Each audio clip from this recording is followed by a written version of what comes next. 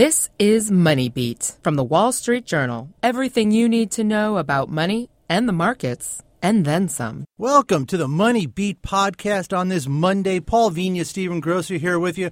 Hope you all had a good weekend. If you're in the greater New York area, hope you enjoyed the weather. It's gorgeous. Oh, my God. Yesterday was absolutely beautiful. Crowded out in your neck of Brooklyn? I was in Prospect Park at the Smorgasbord, which is, you can go around and get tons of little bites to eat from all the restaurants. That's something hip Brooklyners. Yes, it is. Yeah, hipsters. Yeah, brought the two kids. It was nice. Very nice. Sitting out, eating. Doesn't get better. Does not. It absolutely does not. Well, we are glad to have you here with us, folks, and we are very glad to have with us today Peter Liguori, who is president and CEO of Tribune Media. Peter, correct. Thanks for coming in. My pleasure. And, I know you're in New York on business. One of the reasons that you and I got hooked up is because of the show Underground, which is on your WGN America. And we can geek out on that a little later.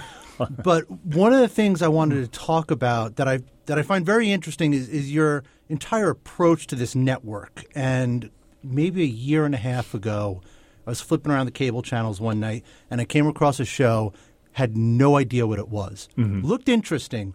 I had no idea what it was. And I didn't know what the network was. And I had to go through the cable info thing to find out the name of the show, the network. It was Manhattan. It was WGN America. And I said, I've never heard of this show. I've never heard of this network. That was the first of your scripted shows that you guys put out. And that was, I guess that was the vanguard of this entire change that you've had at this network. How are you doing this at WGN America, and why are you doing this? Well, you were definitely not in the minority of people who had not heard about WGNA. And I've had a past experience of building a cable network from scratch. I used to run FX for your parent company. Right. So we used to be, in a way, I don't think you and I overlap, but in a way we were colleagues. Yes. And I used to say I couldn't get people to spell FX if I asked them to. And here I am taking over a network named after a newspaper, because WGNA actually stands for World's Greatest Newspaper in America. And so very much we replicated a bit of a playbook that we'd gone down a path before. WGNA was somewhat different. FX, when I started, was in 28 million homes. It had a daytime look and feel. That's where all the money was being invested. In prime time, they had Batman and Green Hornet and Family Affair. And it was kind of a backwards business strategy, because prime is really where it's at. WGN America was a superstation, and by far and away, I'm not going to bore you, your listeners, nor any potential investors with the nuanced difference between a superstation and a general entertainment cable network. But the process was somewhat similar. 13 years ago, we laid a foundation of ratings so that people can sample the network, and we did it with syndicated programming. At that point, we bought Ally McBeal and NYPD Blue in the practice. People come to your network, and at that time, you were able to actually introduce some originals. Back then, we started with TV movies. And the reason why we started with TV movies then, there were maybe 7 or 8 entities which actually produced scripted programming. Right. So what we wanted to do was show everyone, 1, we can do it, 2, we had taste, and 3, we needed to seed a brand. So we did films like Deliberate Intent and The Pentagon Papers and Sins of the Father and RFK, all basically geared toward making some noise out there. And then eventually had enough traffic where we introduced The Shield and Nip Tuck and Rescue Me. Similar strategy on WGN, though we didn't do movies, and we actually reversed the process a little bit. First, we aired, and Manhattan was our second show. The first scripted drama was Salem. Oh, yeah. Salem came before Manhattan. Yes. Salem continues to do well. We've announced that season 3 of Salem will be airing around Halloween. And Salem premiered first. Then we had Manhattan in production.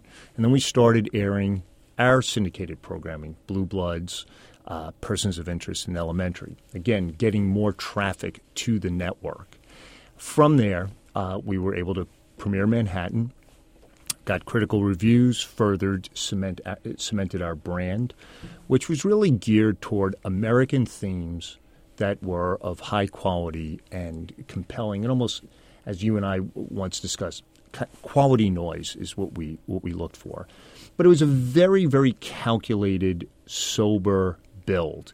We went from Salem, which was successful, to then greenlighting Manhattan, to then putting out Outsiders and Underground. It's a success built upon success approach, which is the best way to approach it from a financial perspective. And we also found it's the best way to get your audience slowly up to speed on what your brand is and what their expectations should be when they come to WGNA. The thing I find interesting about that strategy is the time that you're doing it in, right? Mm-hmm. When you were at FX networks, that was a very different time for television, for scripted programming. Mm-hmm. You're friends with I'm blanking on John his name, Landgraf? with John Landgraf, who yes. last summer talked about peak TV and caused a huge ruckus out in L.A. about peak TV. There are more scripted television shows that will debut this year, I believe, than in any other year. Last year was a record year too. I mean, we are flooded with television, and it's not just television. It's online, it's Hulu, it's Netflix. I mean, everybody has original programming. There are more shows. There are more shows than you can keep up with. You guys at Tribune went through the last several years were a pretty nasty time for the company, right? You had the Sam Zell buyout, didn't go well, bankruptcy, emerged from bankruptcy. Then you came on board, made the decision to split off publishing. I mean, in a way, and I'm not trying to put you on the spot. I'm trying to put you on the spot a little bit, Peter. That's kind of our job. But in a way, you had to do something. And what you chose to do at the time you chose to do it, I think is probably as difficult as it could be. I mean, you could have just done reality television. You could have done just simple things that you knew were going to appeal to a lower denominator and get ratings. Why decide to try to go after quality programming at this specific time in the world? When in doubt, always bank on quality. And though I have a lot of respect for what John has said, and the facts are clearly in his favor that there is peak TV. I think the number is 412 scripted shows premiered over the course of the last year. I would say my nuanced difference between our outlook and John's is there is a ton of TV, but there's never enough great TV. There's never enough quality TV, which aims at being distinctive, which is aiming for a certain provocation and level of quality that speaks to the audience. And I have, throughout my career, both at HBO, FX, Fox, and today here at WGNA, audiences appreciate being respected. And that is something that I think when I look at myself and Matt as people who develop programming, Matt Chernis, who is our president of WGNA, we both, our wheelhouse is seeking out quality programming that speaks to an audience and speaks to that audience in a respectful manner and in a manner that compels them to be highly involved in their shows. You know, when you talk about reality programming and going for ratings, I think one of the most challenging things to do in this current environment is to actually reach for populism. You wind up being second choice to way too many people. And when you have a lot of television options out there, first choice is always available. So our programming philosophy really is be someone's favorite show. In this environment, if 98% of people reject you, you got a hit. Yeah, right. You know, back 20 years ago, you were canceled. Yeah.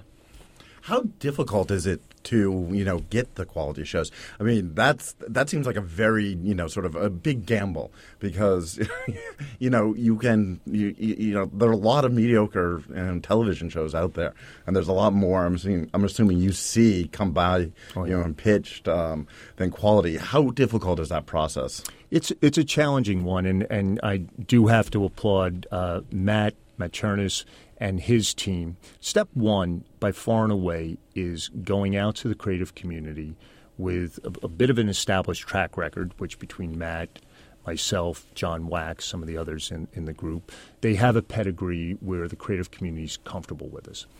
The second thing is, and I used to work at Ogilvy and Mather, and David Ogilvy said something that I've always ascribed to, which is, give me the creative freedom of a tightly written brief. And Matt has done such a fantastic job of going out to the community and specifically outlining what types of shows we'd be looking for. So, frankly, we're not spending our time with a lot of people coming in with reality programming and nor comedies, nor certain types of dramas. No. They are really coming to us having a very, very good chance of our ears perking up. And given the fact that we're not producing a ton of shows, if we're saying yes to your script and or yes to your pilot, you have a very, very good chance of getting on the air. You then couple that with our process on how we sit there and evaluate what seems like a show that should appear on WGNA and not. And look, with all of that precision, that's when it's working at its best, because we've all been around where we've had a phenomenal script with a great writer, a great writing staff, fantastic cast, awesome director, and you fail. So with all that being said, we're pretty modest about it. You got to have a really, really big dollop of luck for everything to align. Yeah, and I think, certainly fans of Manhattan are feeling you right now, because I know people really loved that show, and it lasted 2 seasons, and you guys had to cancel it because it just didn't. I guess the numbers just weren't working out for it, right? Yeah, it's one of it clearly was the toughest decision I've ever had to make since I've joined Tribune. But there always is that tension between commercialism, finance, and good business with great creative. Manhattan was one of those shows that Sam Shaw and Tommy Schlamme did a fantastic job of writing, directing, and producing that show. It so clearly spoke to a very specific mindset in the audience, and did it with just an incredible point of view. Canceling it really hurt, but I'm paid to be a businessman as well. Yeah. And at the end of the day, you have to reach a certain economic bar with any of the shows that you're investing in so that the network continues to grow, you get a return on your investment. And frankly, every day I face 2 constituents, shareholders and ratings and the audience. And the audience, right. All right, let's take a break. We're going to come back after this message, more with Peter Liguori from Tribune Media. I'm Veronica Dagger. Do you want to know how the rich invest, spend, and protect their money? Then listen to the Watching Your Wealth podcast. For more information, check us out at WSJ.com/podcasts and find us on iTunes, Stitcher, and now Spotify. WSJ Podcasts. Listen ambitiously. Now, back to the show. Welcome back to the Money Beat podcast. Paul Vigna, Stephen Grocer here in the studio with Peter Liguori today, who is president and CEO of Tribune Media. And Peter, you were just talking a minute ago about being a businessman and hard decisions. And you guys have said publicly that 2015 was not a great year for you guys on the books, just the balance sheet. I mean, you lost money overall. You had to write down a lot of goodwill, took some impairment charges, and said that you guys are looking at asset sales. Can you give us any update on that? I was very surprised that you did not write off the idea of even selling WGN America if the numbers were, can you just give us an update on where all that stands right now? We're very, very early in the process, but the logic was pretty straightforward, and I've discussed it before. The business is actually performing well. The EBITDA of our businesses is quite strong, and we see a very nice time horizon as to where the business could go. But there seems to be this gap between the business, its performance, and its trajectory versus where we are in terms of it being valued out there. So we want to make sure that we're exploring each and every opportunity to unmine the value of our assets. All options on the table, very early in the process. And the thing that we're most mindful of is the best way to create value for the company is on a day-to-day basis, operating the business efficiently and ambitiously. And we're continuing to do that. A couple of years ago, you spun off, obviously, and you weren't the only company to do this. A lot of media companies did that. I think a company that we might work for yeah. did the same thing. But this idea of breaking out the broadcasting from the publishing to unlock the sort of value of the broadcasting, people were on the assumption that they wasn't giving value correctly. Is that still, do you think, that the case of, or are broadcasting networks facing different pressures than they were even 3 years ago? Well, let's take a big step back on the spin. Yeah. It was our calculation that the most important thing we can do is focus on our individual businesses. And despite the fact that we produce about almost 80,000 hours of local news per week via our local stations, there's an enormous difference between news for a newspaper and local television news.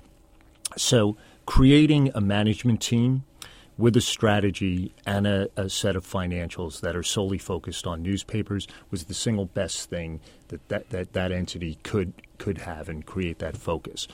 Similarly, that's why we separated the broadcast business. It allowed me and my management team to sit there and focus on television and broadcast, and it's part of our strategic alternatives. Where should our focus be? And we're not really a real estate company per se, yet we have very, very, very valuable real estate, iconic real estate. That is better suited in someone else's hands than ours. As long as we're getting the proper price for our shareholders, doors open, we'll take your phone call. The broadcast business is different today than it was 3 years ago. There's been a bit of a malaise given the trajectory or the prognosticated trajectory of where broadcast TV is going, the challenges on ratings, the challenges on advertising, the challenges on distribution, most notably as discussed for Disney.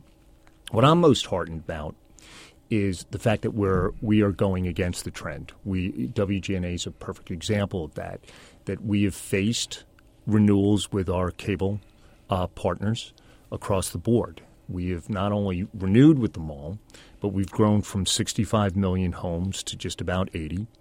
We've gained carriage fees, which is what they pay us for our programming, and we've actually increased those fees.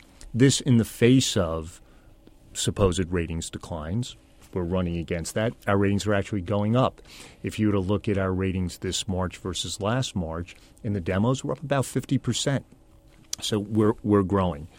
When you hear things like cord cutting, we've been able to face cord cutting by being of value to these cable affiliates, to our audiences, and to advertisers. So again, we were able to grow from 65 to 80. When you look at the business aspect of advertising, our CPMs are going up. We're up about 30% versus a year ago. When you look at what we're writing versus the upfront, we're large media buying agencies buy for the year. We're almost doubling some of the rates that we were getting previously. So again, almost getting back to your original question, if you bet on quality, the economics seem to follow, albeit scripted programming or high-quality local news. A couple of fun facts about Peter Liguori that maybe you don't know out there, folks. One, I found this out in my voluminous research that I do ahead of every single interview, of course. You were an associate producer on Big Night. Correct. I love Big Night. Thank you. Oh, my God. That makes me so happy. I love that movie. Thank you. My mother was such an awful cook. That is one of the funniest. I don't know if you have to be Italian. Are you Italian? I'm Italian. Yeah. So but you like that movie. You saw it, right? You don't have to be Italian to appreciate that movie. I'm part Italian, too. You're part Italian, too. But it helps. Yes. It helps. That's a great movie. I love Big Night. Well, thank you so much. Yeah, if you folks haven't seen it, go rent it, watch it. It's a really great movie.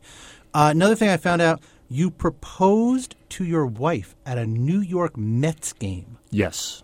I assume she said yes. She did. Yeah, she did. It was the game that Dwight Gooden came back from drug rehab. Really? Yes. I was going to ask you if you remembered what game it was. I do, clearly. distinctly. Yeah. And I did it in the middle of the seventh inning to take me out to the ball game. So she said yes. Wow. You're a Mets fan. Yeah, one of the few Bronx Italians who is and survived, more importantly. Right. The Mets, I was saying to Paul earlier, the Mets were, I was too young to really remember Bucky Dent. So Buckner was my, sort of introduction to the curse of being a Red Sox fan, the pains. I was, I think, 11 or 12. So you hate the Mets. You yes. just hate them. Yeah. It took a long time for me to be able to like them. I love to cook, but I don't think you're going to want to come over dinner at my house because I have a number of framed photos of Buckner booting the ball, both signed by he and Mookie Wilson. So I feel your pain. That was my moment. Well, you could hang a black drape over those. I could always recover from Red Sox fans because I hate to say this to you, Paul, but I really. Not the biggest of Yankee fans, so the Red Sox are my second favorite team. Oh, I appreciate that. All right, let's get back on the rails here. Let's get back on track. Actually, that was not a segue to – I wasn't trying to make a pun there about the rails, but one of the things I really wanted to talk to you about is Underground, is one of your new shows. I got sent here back in January – the media kit for Underground, had heard nothing about it. I didn't even know what the show was. And the media kit alone I thought was so well put together that it intrigued me. And I said, I bet there's something about this show. And I took a couple of pictures of the media kit, put it out on Twitter, and just said, hey, new show coming out. This looks kind of interesting. Just the reaction to the media kit, the pictures of the media kit surprised me. I mean, it really, a couple hundred retweets, a lot of likes, people responding to it. And at that point, I said to myself, there's definitely something about this show. And then I watched the episodes that you guys did, the screeners, and I knew there was something about the show. Talk to me a little bit about the show. If you don't know, folks, if you're not watching it either, really, you should go back and catch up on it. It is about a group of slaves on a plantation in 1857 Georgia that plot their escape along the Underground Railroad. It is, and I'm not saying this just because you're here. I mean, I've said it on Twitter. It's a tremendous show. Thank you. I mean, the writing is, being a writer, that's what really attracts me. The writing, I think, is tremendous. The acting is great. A lot of people that I never even heard of, and they're all very good in it. Let's talk a little bit about this show. What went into the decision you guys made to pick it up, to put it out? What were you banking on it? What did you expect out of it? Just kind of run us through that. Sure. Well, first, thanks for watching. That's really that is important, and a little shout out to Rita Cooper Lee, who put together that press book, and it's reflective of our attitude about the show, which is that there is a zen about this show that we felt from the get-go, and we wanted to treat it with the respect and the quality that we felt it had. And when you present that to an audience, they just pick up on it. Now, how did we pick this show up? We spent a lot of time discussing whether or not a show hits the zeitgeist at the time. And you and I had once talked about zeitgeist, and I actually took the time to look up what zeitgeist really means. Yeah. And it's actually a German word called time ghost. Clearly, zeitgeist in the German form has nothing to do with how we develop.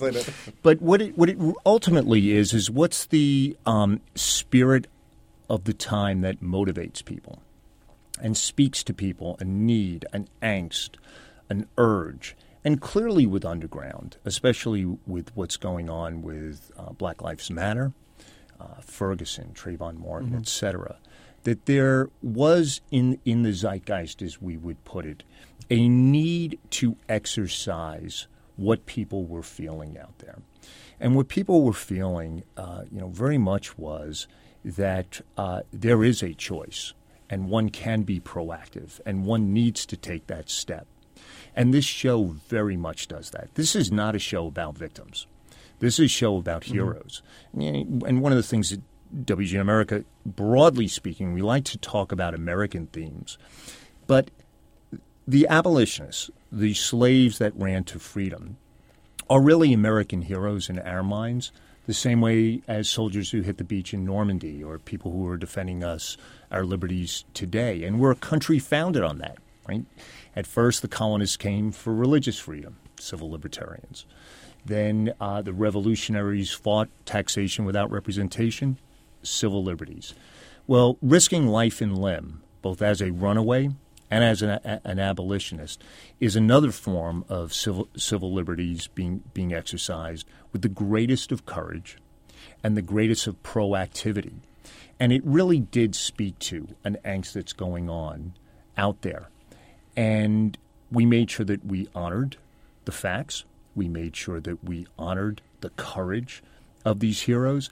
And I do believe that the audience experiences that, takes something away. You know, you talk about tweets. Yeah. When we're the number one tweeted show on Wednesday nights. Mm-hmm. We're the number one tweet, period, trending tweet on Wednesday nights, period. Number 6 worldwide. Yeah.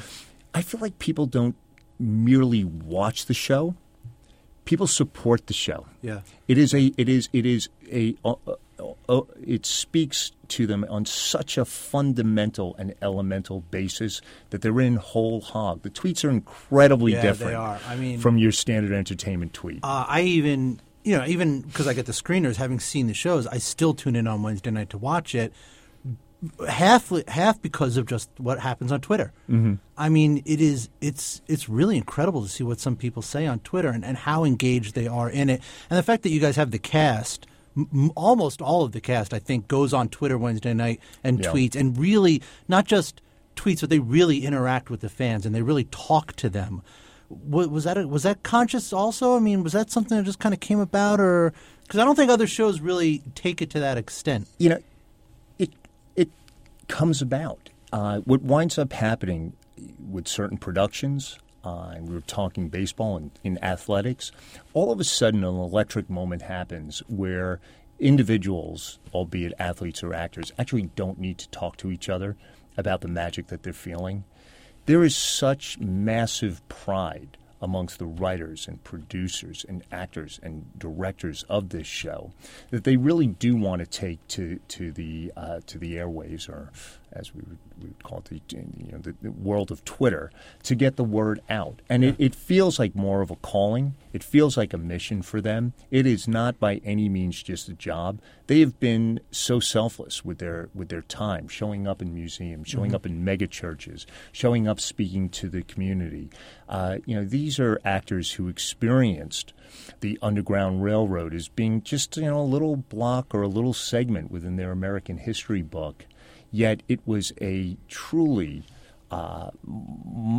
monumental moment in American history and African American history. Yeah. Now, I think it debuted with over 6 million viewers. Obviously, there's a lot of work that goes into getting it out and making sure people know about it to have a debut like that. And I was wondering if you could sort of talk about the marketing effort, because that seemed very, key to the success here. And it wasn't a usual marketing effort. Mm-hmm. Yes, we did a few things. First and foremost, we wanted to position the Runaways accurately. And number one was that they were proactive. These were not victims of circumstance. They were not necessarily running away from something, but mindfully we had them running towards something, running toward freedom, running toward the most fundamental of American values. All men and women are created equal. So that was point one. Point two was, again, building a network around American themes. We wanted to make sure that we went to the heartland of the country. We didn't just do L.A. screenings and New York screenings for the intelligentsia of the country. We actually went to the viewer. Not that we mind that, being here in New York. Yes, exactly. And, I could aspire to, at some point, joining you as the intelligentsia, but right now I'll just be a TV guy. I don't know if we rank there, but, we like being called that. So, and I think that clearly worked in our favor. Yeah. That there was genuine responses from genuine viewers who felt what the show expressed. And they took to Twitter and they took to their emails to get the word out. And there's nothing better than genuine, heartfelt reactions. And that's really how we went after the show. Yeah, I was interviewed Amira Van, who plays Ernestine on the show, and while we were talking, we started talking about Twitter, and she has a background in stage, in live theater, and she, as we're talking, this dawned on her. She said, it's actually being on Twitter while the show is on. To her, it said it's a lot like being on a live stage where you get a feel for the audience and you get a much more intimate sense of what people are experiencing as they're watching than you do than you would otherwise on a television show. On a television show, you film it, you walk away, and then it airs.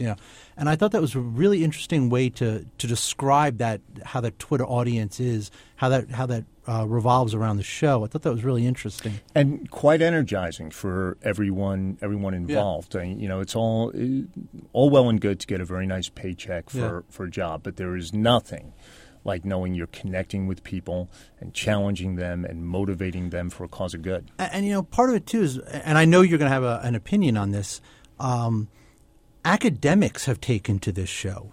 Because I know that the first goal is, you guys, look, you have to get ratings, you have to have advertisers, you have to have a successful product.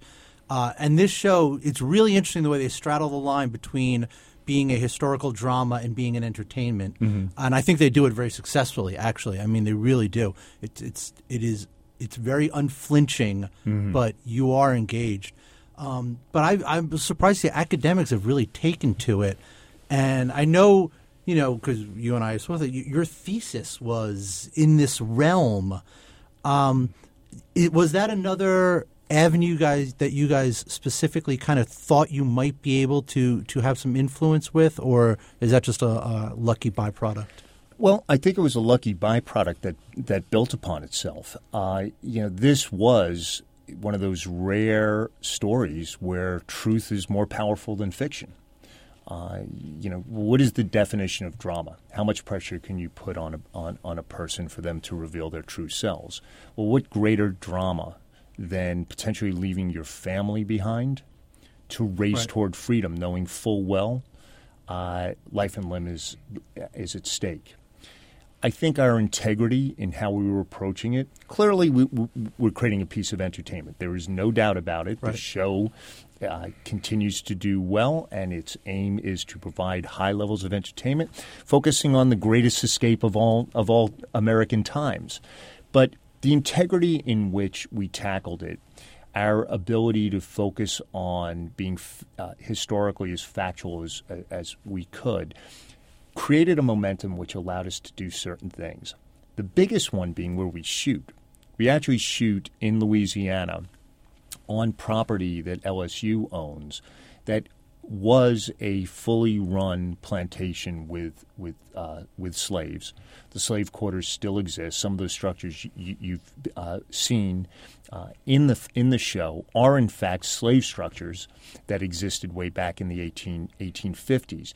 That openness that the academic community showed us, again, created a fuel for all the creatives involved to make sure that they are treating this production, their character, that scene with the greatest levels of respect. And I think it comes out in the performance, and the audience is locked into it.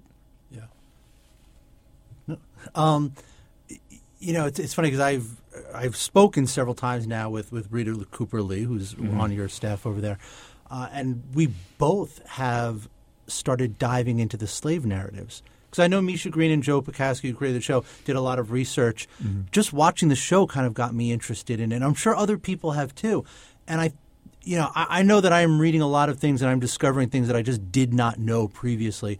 And I'm sure I'm not the only person who is having that experience with the show. But ultimately, it is something that has to bring in ratings. Mm-hmm. It has to do well for you guys, or it'll get canceled. Mm-hmm. Even if you love it. And I know you do, right? No doubt. Yeah, I mean, when you first came across this project, and again, I want you to talk about your thesis that you wrote in college, if you want. You don't sure, have to, But I think it's interesting because you really were connected to this show early on. Yeah, and I will say this. From a businessman's standpoint, I actually asked this show to jump over a higher hurdle because of my love of this time in history. And I'll give you a very brief synopsis of the thesis I wrote in college, which was about the ministers that preached to the slaves. Not exactly the stuff of great commercial appeal, I readily recognize. But what so intrigued me about that was the bulk of the ministers were written off as pawns of the slave owners. But many of them actually were in the process of recognizing that for that to work, for religion to be felt, two things needed to happen. One, the slave owner themselves needed to be paternal or maternal. And secondly, and more importantly, they needed to recognize the slaves had souls, which was step one toward their being equals. And so given the fact that I loved that moment in history, this show better have been good because I didn't want anyone in your shoes accusing me of just wanting to, play Pandering, out, quick buck, doing a slop playing out the job. fantasy Sure, of my college thesis in 1982. But with the show again going toward ratings and commerciality, my experience and Matt's experience alongside of me has always been if you somehow have a show come into you and it is attacking a zeitgeist, you have a chance of being someone's favorite show. And, again, I'll go back to FX. When we did The Shield, it was right after 9/11. Mm-hmm. And the real question was, what price justice? How far are we willing to sacrifice our civil liberties to be safe? Nip tuck. What price beauty? Mm-hmm. This was one of the first times on a mass basis people can actually activate a prescribed definition of beauty and what kind of self-hate needs to go in that. That was very much in the zeitgeist. Rescue me. Where are we in the healing process of 9/11? Similarly here, when we were building the network, these shows went after a certain zeitgeist. Salem, which one could sit back and say historical drama, 1620s, witchcraft. Ultimately, what we were expressing, and Brandon had a very beautiful and succinct theory about why the show would work. It's reflective of the political environment. As he would put it, in this current political environment, either you're red or you're blue, and heaven forbid a little bit of purple sneaks into either side, you're ostracized. And the only people who can destroy our political system are us ourselves. Outsiders very much speaks to the political mindset that given the malaise of, let's call it, the middle class economically over the last 15 years and certainly since 2008, more than anything, and you were seeing it expressed both on the right and the left with Trump and Sanders, is the system doesn't work for me. I'm going to voice that by actually going and voting for outsiders. And that's what that show is, man versus the system. When it comes to Underground, undoubtedly, especially given the heartfelt feelings that are going on, especially within the African-American community, Black Lives Matter, our lives matter, individual lives matter is anthemic. And it is something that needs to be exercised. And at what price are you willing to pay to make sure your civil liberties are protected, your kids' civil liberties are protected? And that really is the great fodder of drama. Yeah. It's we exercise and practice what we're willing to sacrifice. What would we do in that situation? And again, when you look at all of those shows as a collective, that is kind of how we've developed over the years, and it's paid dividends in more instances than not. We don't have a perfect track record. We will never have a perfect track record. One of these days I may be in these very studios talking about a real stinker that we do, but that's the business we chose. Yeah. Do you want to ask? Well, I was just going to take a step back because, I mean, and talked about taking over a mature media company and some of the challenges that you sort of faced in trying to, the sort of evolution or change the company around, and anything that sort of surprised you in that process. That's a really insightful question because before I took the job, I spent a ton of time thinking about that and whether I was up to the challenge. And the mindset I took was, let's be a 175-year-old startup. The company really was started 175 years ago with the Hartford Courant. Yet we had access to a wide audience. The relevance of news via newspapers or local news is still as relevant today as it was 175 years ago. Just how we're getting it out there is different. And we should be energized by the options that are there. Look, here we are. We're doing a blogcast. 5 years ago, if I said I was doing a blogcast, people would look at me like I just arrived from Mars. So it was taking the values that company had, taking the culture that existed, which was a high-integrity culture, and activating it toward the new modern vehicles that existed. And again, much like the actors in Underground, once it starts working, the culture winds up changing because you look to the right and left of you, and your colleagues are working at a better rate than they ever have, with higher quality output than they've ever done, and it feeds on itself. And you're actually proud to go out there and say, I work at Tribune, or I work at WGNA, or I work at WPIX. It's that kind of camaraderie that needs to get activated, and I will admit, culture's hard. We're not there yet. There's a ton of work to be done. But the ability for people to go out and almost wear their company, right? Talk about our shows, talk about what we're producing on a daily basis, let's say on local news. That's the kind of activation that's needed to have a business fully express itself. And we're on that path. We're not there yet, though. One of the things you see, like you hear a lot of talk about, is like with media companies.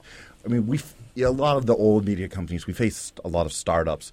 And how do you bring that kind of startup culture, the ability to be sort of nimble, try new things, throw things against the wall, see if they stick, to a company that is 170-year-old culture? Because that's one of the things. I mean, that I think all companies, old companies sort of can struggle with.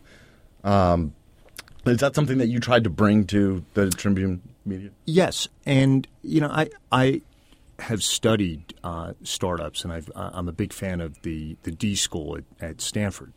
And one of the most important things you can do to activate and reactivate a culture who's pretty much done it successfully for a number of years is to embrace failure. I myself, as a CEO, have had many, many failures while I've been at this job, and make no mistake about it. But it's the intent of the action, it's the intent of the tactic that needs to be looked at. And if what we're trying to do is drive shareholder value through innovation, through creativity, and even if you fall short, you've learned something from it. You've pushed the limits. You've expanded the flexibility of the company. And it's making sure that each worker feels the safety net of proper intention will have your back is so much a part of that. And recognizing innovation, applauding innovation, literally sitting there, and I've talked across the company. Ask yourself, I've been doing it this way for how long? I'm sure it works. That's why you continue to do it. Ask yourself, is there a different way of doing it? And give it a whirl. I don't care if you're in accounts receivable, or I don't care if you're in front of a camera. Give it a shot. You don't know necessarily what's going to come of it, other than you're going to learn something. And we all need to support ourselves in that. And that's the most critical element. Everyone has everyone else's back. And sort of, what are do you feel like your biggest sort of challenges are? Because the media, I mean, and we're both in the media industry. Mm-hmm. I mean, we're constantly, facing challenges ourselves. What are the challenges you sort of see, your biggest challenges now, and what do you think they could be in 5 years from now? Most challenges, without getting business specific, let me just work off of culture, is fighting cynicism and skepticism. I think that is the biggest anchor that any business can face. And you almost need to approach your workday with the sobriety of an adult and the curiosity of a child. And how do you maintain both of those? How do you act like an adult but still maintain that childish openness to different ways of doing things?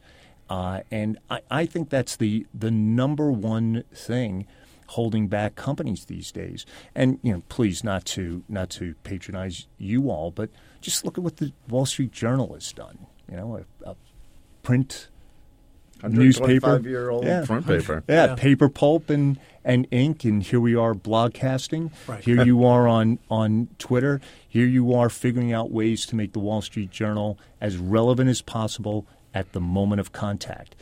And that is acting as good business people while still having the curiosity of a child. And that's kind of an approach we take. It's the Buddhist concept of the beginner's mind reminds me of it. It's well stated. Something like that. Although in this studio, usually cynicism and skepticism, or you can't fight those. Not when I'm here. Not when I'm in this room. Not when you're sitting next to Paul. Not when you're sitting next to me. Well, trust me, I am also a big advocate of the positive power of negative thinking. Once we go out there with an ambitious notion, it is typically followed up by yours truly with what can go wrong. But it's that yin and yang which actually allows you to push forward. Yeah. All right.